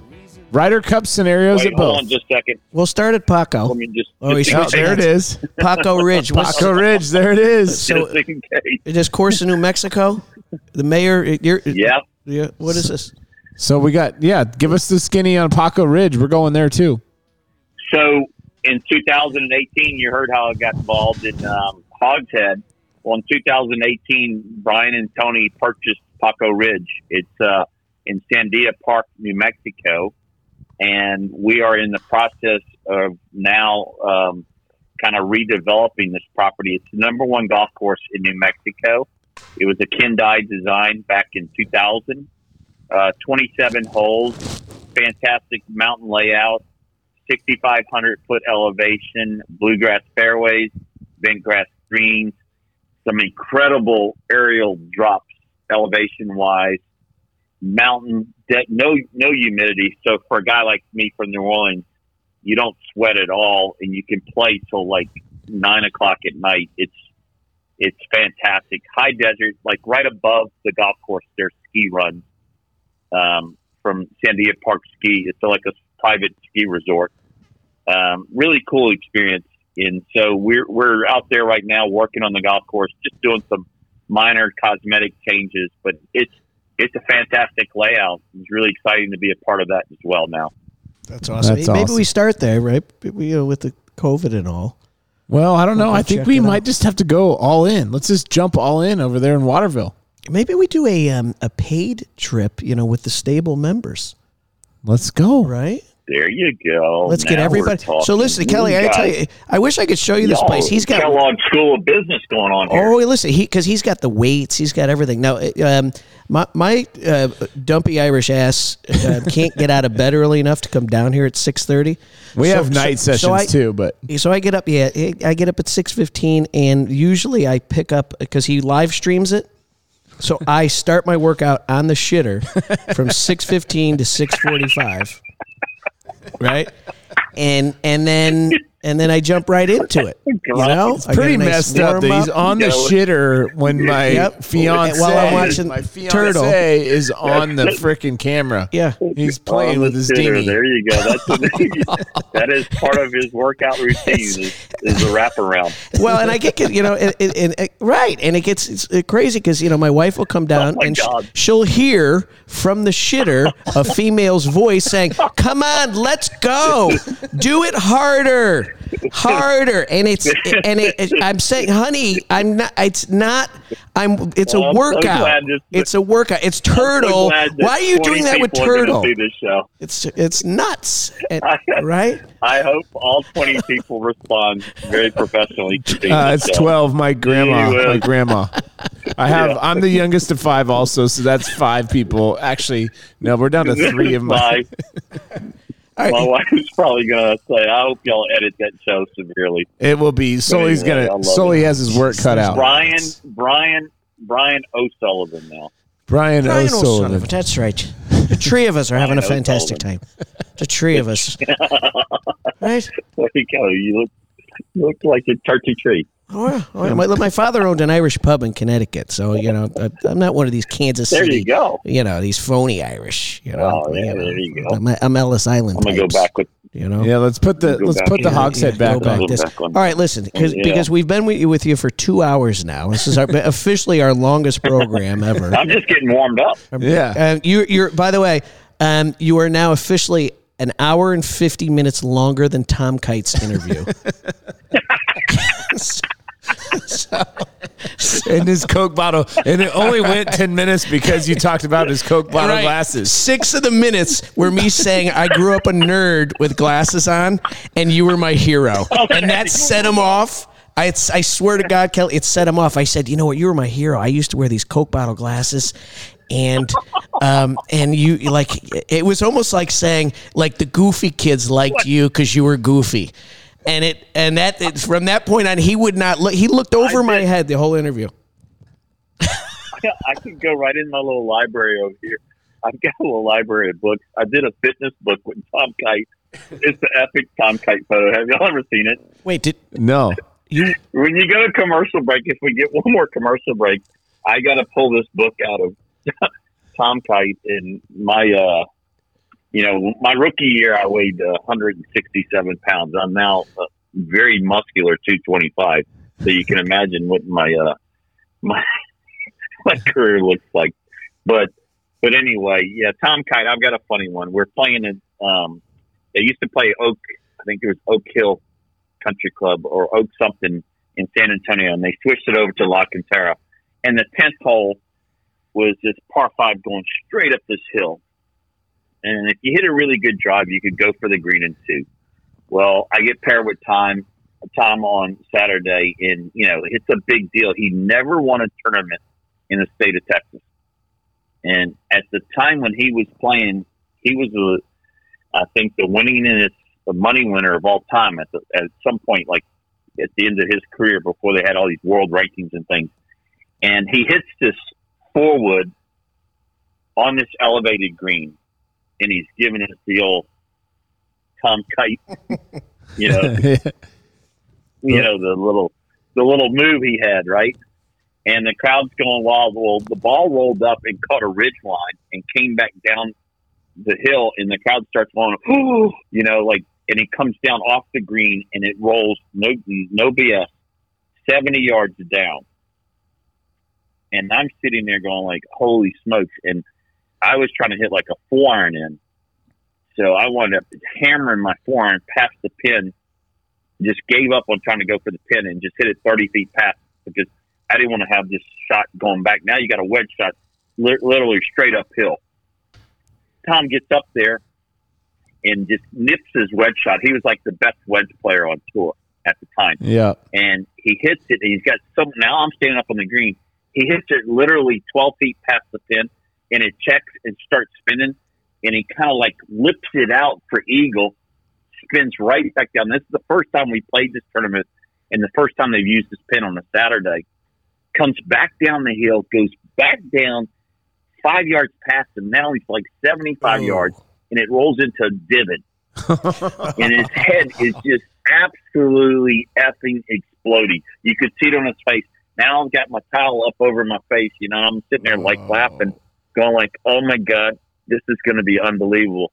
Well, here comes the shot out of the divot, went maybe 20 yards, starts rolling back down the hill. This is a PGA Tour event, and you can hear him just going like, he winds up making an 8 on the hole. I mean, he was within 12 feet of eagle on his second shot. On his third shot, he basically lips out. His fourth shot went 20 yards. His fifth shot on the green, and he 3-jacked it for like an 8. And I was in tears. He looked over at me, and he could see that I was laughing. No. And he could see that my caddy was laughing. Oh, yeah. And the guy never talked. No. I don't think he ever talked to me ever again. Oh, I bet. I'm not bullshitting you. So no love lost there. But yeah, I'm sure. That's my Tom Kite story, among others. But, well, I worked with Chuck Cook out of Austin, Texas for years and had to watch him and try to practice and learn those dreaded wedge shots that lip out and go down the hill. So my note to him is Tom Kite. Yeah. Great wedge player. My note to him is don't hit it less crisp or don't clean your grooves, and you won't have that problem. Yeah, good point. Sully's never cleaned his grooves ever. No. In fact, you know what, Kelly? You need to know that he Overrated. He represents the good golfers. The clubs I were playing up, it was playing up until last year, were Nike rental clubs. Link? No. Well, because at my golf club they had a wedding and someone stole my clubs. So I said, "Would you give me the rentals?" And I started playing great with the Nike rentals. Why would I give them up? Because I'm worried about perception. You see, I don't worry about what people think of me with the outfits. I'm not one of the fancy dressers or the good golf clubs. You got to clean your golf clubs. What's next? The feminization of America is what this is. Game when they see it. Exactly. Right? That's right. Kevin? That's right. Players recognize game when they see it. Well, you're the ultimate player. All right. Do you have any closing rapid fire questions? I thought he was going to tell me he had Browning 440s. Yeah, he's got brown something. No, I do. I still have the Nike hybrid though. Fantastic. It's all dinged. We're not even going to waste our time with Tiger. We're going to go to rapid fire questions. Yeah, let's go. But you know why? Because by the way, Kelly's going to be coming back like monthly for Christ's sakes. With our resident co-host. He'll be our resident. We'll have back on. I've got some good ones. We'll have happy hour with Kelly. All right, we'll just do the happy hour. I'll tell you the Tiger one real quick before you do rapid fire. Yeah, do it. It's basically this easy. In 1996, I shot 365s in a row in the Las Vegas Invitational. On the 16th hole in the final round, I had a hanging 3-iron lie. And I really kind of almost holed out a couple putts on the previous hole, playing with Mark Calcabec. Tiger's in the group in front of me, and Davis Love is in the group behind me. And I hadn't won on tour, and this was a clean shot. I was definitely playing the best out of everybody. I felt, in my mind, at least my story, and I've told Tiger, this is my story. I get to tell it how I want to tell it. Hey, by the way, so I go for the 6. Hang on, I don't mean to interrupt. Was Buck your caddy at this time? Yes, he was. And what did he tell you to do? Hit the best. He told me to lay up. Okay, all right. Continue. And I grabbed the 3-iron. I told him, and I said to Buck, I said, "Look, Buck, I didn't, classic. You say this thing." I said, "I really want to win this tournament." And he goes, "Well, then hit the 3-iron." If you're that committed, you got to go with the committed shot. Because I wasn't a good wedge player. Hence the story earlier about Seve, and I just wasn't. I was a great driver of the golf ball, and I hit my irons good, and I was long and all that. So I figured if I could get the 3-iron on, then I would get one up on Tiger, because I didn't know it at the time. He was making birdie on 16. I wound up hitting in the water. Well, this part of the story I don't tell too many people. I got it up and down from like 115 yards out for par. And then on 17, I hit a 5-iron that landed about 10 feet from the hole. It's a hard hole. And it went to the back of the green. And Dave Stockton was playing, I believe, with Tiger. And I rolled up my putt, 2 feet, maybe, 20-something inches. And I wound up missing the 2-footer, 3-footer, whatever it was. I lifted out. And Dave Stockton had missed the same short putt. It had a weird little break in it. And I wound up losing the tournament by a shot. Tiger wound up par in 17 and par in 18. And then Davis made birdie on 16. He was behind me at the time. He birdied, so he wound up tying Tiger, getting the playoff. I lose by 1. And it's the story of my life. I tell people I delivered Tiger to the world. Tiger's heard this story, so he thinks it's pretty damn funny. He looked at me, and he goes, "You gave me my first win." And I said, "Of course, that's the way I see it. That's my story, and that's how I'm going to tell it." I mean, I shot 365s in a row to lose by 1. I don't know any of the tour players that have ever done that. Tiger Woods gets his first victory. Here's the part that really sucks, Brian. You'll appreciate this, because pricks like Kevin will text me every year during the Las Vegas Invitational, and they go like, "It's an ESPN Classic." So they replay it on ESPN2 every year now for 24 years in a row. They've done this to me. And all my friends will text me during that week going like, "Hey, dude, you're playing really good. Lay up on 16.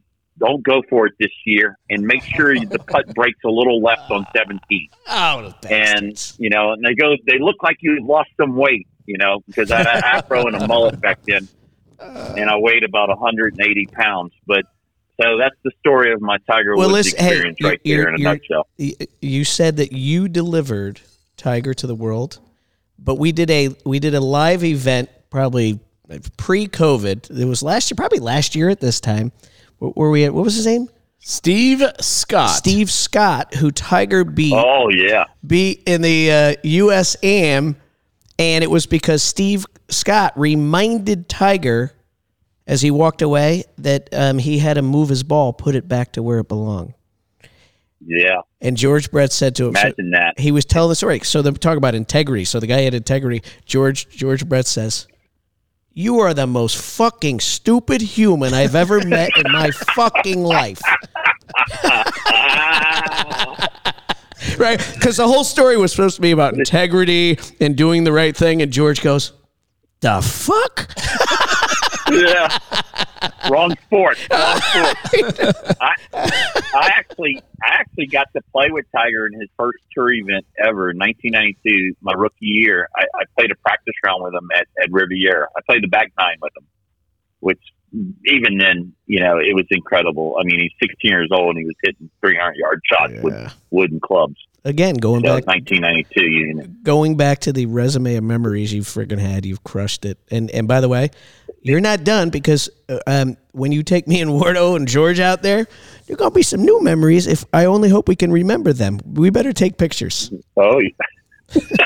All right, are we ready for some rapid? We are ready for some rapid. We're ready for the rapid fire, sponsored by Celebrity Greens. If you're looking to turn your backyard into the most fantastic putting green / sand trap, call celebritygreens.com. Wardo, take it away.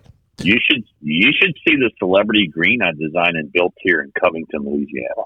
Ooh. Oh yeah, player alert! You wait until you see a picture of this. I'll have to send it to you. Is it done? It's epic. I built it for a school. I'm going to text it to you right now. Send that shit to me. Is it an official Celebrity Green? Absolutely. Ooh, Player, like I said, all you got to do is say a name of place. We got another evangelist. We got another one. We got a Celebrity Greens evangelist right here. See? Making the sponsorship well worth the investment. Wait until you see this one, my friend. Well, my boy Weston Weber at Celebrity Greens out of Scottsdale is just the man, and he's a proud sponsor of the show. And absolutely, we did a nice little job for George here in Kansas City. We've got Gary Woodlands going. We got another one going out of Topeka. I built this. This is the second one. Check your phone, Kevin. I just sent you. This is the second one I've done. I'm going to send you a color picture. Holy shit. Player alert there. Player. How about that, my friend? That looks nice. Little chipping areas for the kids. That? Hey, you too. The built listener. that March 19th, 2019. I built it for the school there, Christ Episcopal School in Covington, Louisiana. And I built one for Sacred Heart, an all-girls school in New Orleans. Boy, that's nice. John Schmenk, who's my architectural partner that I do a lot of work with, he and I designed that, and then we built it with the Celebrity Green guys. A guy named Evan Weems and a guy named Patrick McMath own the franchise rights for Louisiana and Mississippi and the Gulf Coast area. So they're the ones that did the construction on it, but we did the design component with my instructor, Rob Noel. It's certified Aimpoint Green, too. How good is that? It's beautiful. That's fun. Of course we teach Aimpoint. I have crooked fingers. Look at my fingers. They're crooked, so I can't do Aimpoint very well. So I don't know if you've heard of Rob Noel, but he so the deal I made with the school, this is kind of unique. I went to the school board and I said, look, I'll build this green if you promise to teach golf as a core curriculum sport in your in your sporting program. And instead of teaching, and they go like, well, what do you mean you're going to build us a green? I said, look, none of these kids are going to be playing basketball when they're 30 and 40. And I said, you live right near two nice golf courses. And I said, if you start teaching the core values of golf in kindergarten all the way through 12th grade, I'll build you this fantastic green. And we shook hands, and they said, go do it. And I got it done rather quickly, like in a 2-month period. Jeez. Built the green, and now they're teaching golf in kindergarten with the snag equipment all the way up. We've got they went to districts in golf already. So they didn't have any golf program. Build it, and kids are out there playing right now on it. That's so awesome. It's fantastic. We got to get more of that stuff in the inner city, Get most. Yeah. I mean, listen, New Orleans is a rough town. Let's be honest. All right. Canal Street. Well, this is Holy crap! Yeah, it's rough. Yeah, I was born and raised in New Orleans. Lived downtown for 18 years. 5-generation guy there. I live in a town called Covington. It's north of town now, but I still say I'm from New Orleans. Yep. Love it. All right, are you ready for a little rapid? Well, one final thing. So I dropped my old girlfriend off, who I dated for many years. I lived in Chicago. And I dropped her off at Tulane Med School. We pull up on Canal Street in her apartment, and I said, "What the fuck? This is." I mean, it was like it was a bit like Afghanistan, right? I mean, it was a little rough. But then you sneak up the road, you go to the beautiful parts next to Pascal Manali, you get some nice you get some nice barbecue shrimp. That's where barbecue shrimp was invented. Barbecue Pascal shrimp, Manali. right? And then the Bacchus parade's coming by on Tuesday. There you go. You got John That's the Larry. parade I had Brian Rod in Bacchus. Yeah, see, hey, listen. I'm a sergeant on one of the floats. Of course you are. You see, this is what I'm saying. We're going to have a nice time together. You need to come visit Mardi Gras. That's a bucket list for you guys. And Jazz Fest is right with it.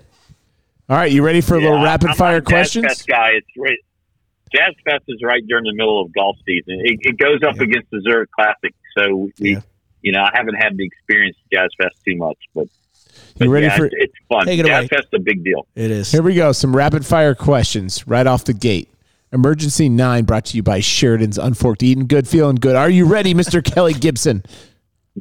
Bring it on. I am ready. He is ready. All right. The best ball striker other than yourself you have ever seen.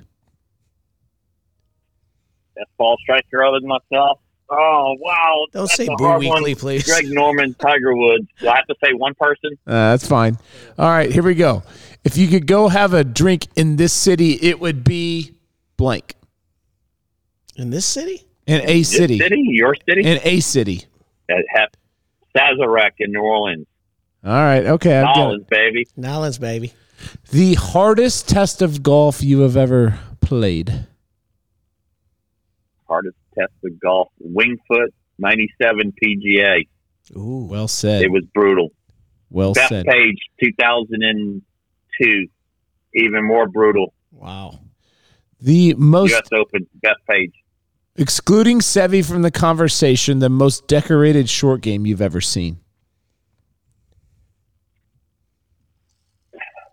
Phil Mickelson. Without a doubt, Phil Mickelson, the best short game. Tiger Woods, the best putter. Jack Nicklaus, the best golfer. Greg Norman, the best driver of the ball. You're taking away from my This is rapid perfect. fires. Come on. This is how you do it. This is how Keep you it do going. it. I love this. Jim Furyk, the straightest driver. Best swing Tom to Kite, me. the best wedge game, right in there. Best fundamentally sound yardage control. Tom Kite, the coolest guy to play with. Fred Couples, very laid back, cool. That guy's cool as it comes, man. Can I throw one in? Funniest. Who on tour? Fuzzy Zeller. Who on tour would say Kelly Gibson is the coolest guy on the freaking planet? None of them. Oh, shit. Elizabeth Gibson. Yeah. All right. I had to beg her to say it. I had to beg her to say it. There's more haters out there than lovers. Oh, your ass. No. Not anymore. You got two. I'm all in. I'm in the Gibson.com train right here. So the best There you player, go, baby. the best player that nobody's ever heard of. Mo Norman. Yeah. Best ball striker. I'm a little. You caught me with the rapid fire. Mo Norman's the best ball striker I've ever seen, and I actually play with him in tournaments. He is the best, without a doubt. The best ball striker I've ever seen. I don't know if most people don't know who he is. Of course. Doesn't he have? When he would show up at the. Doesn't he have like he would show up at the Asperger's or Canadian Tourette's? Open. Yeah, there was something wrong with him. I don't know if he was on the autism spectrum or Asperger's. He was definitely not dealing with a full deck when it comes to that side of life. But as far as ball striking goes, I probably saw him perform 30 clinics, and it was a gift from God what that gentleman had as far as hitting a golf ball. I watched him hit for 30, 40 minutes one time with a driver that weighed E5 wooden with a grip that had like 5 wraps oversized and not miss a fairway out of hitting maybe probably 50 to 70 golf balls, not miss the fairway. I mean, on a dead rope. The pattern was off the charts. And he gave me a personal golf lesson one time that is a total riot story. He was part comedian, part savant. It's just ball striking. When he would walk up on the range, they had to coax him to come up and hit at the Canadian Open. And he's the only player I ever saw, Jack Nicklaus, stop hitting balls, walked over, and watched Mo Norman hit for about 20 minutes. Wow. True story. Yeah, that's insane. Yeah. So best ball striker, Mo Norman.